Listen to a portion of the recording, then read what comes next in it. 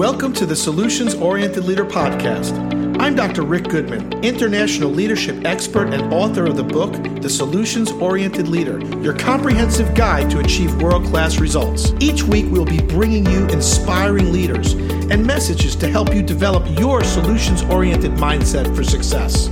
So if you're ready to become part of the solutions revolution, let's get started right now.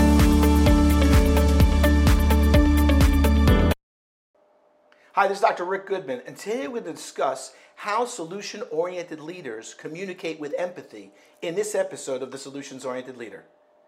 Do you know how solutions-oriented leaders communicate with empathy? There's a great technique that I've been using for years, and it's called the 3 F's, and that stands for feel, felt, and found. I understand how you feel. I felt that way too, and I found that if you do X, Y, and Z, this is what's going to happen. I find that most people, when they're going through an experience, feel like they're being blessed or picked on by the person upstairs. And many of these instances have already happened to seasoned leaders out there. So if you want to communicate with empathy, especially to the new people that you're working with, what you can do is communicate with the feel, felt, and found.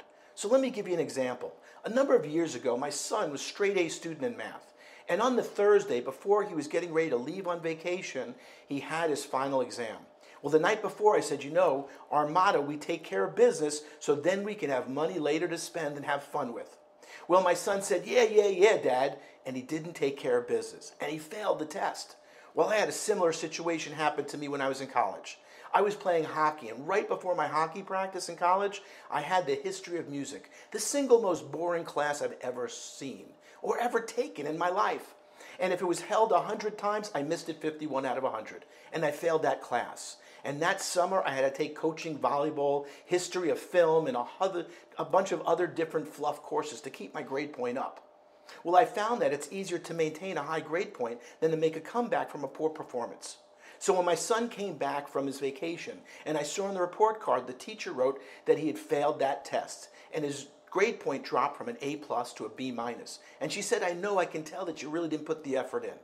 Well, I sat down with my son, and I said, you know what, I understand how you feel. Really?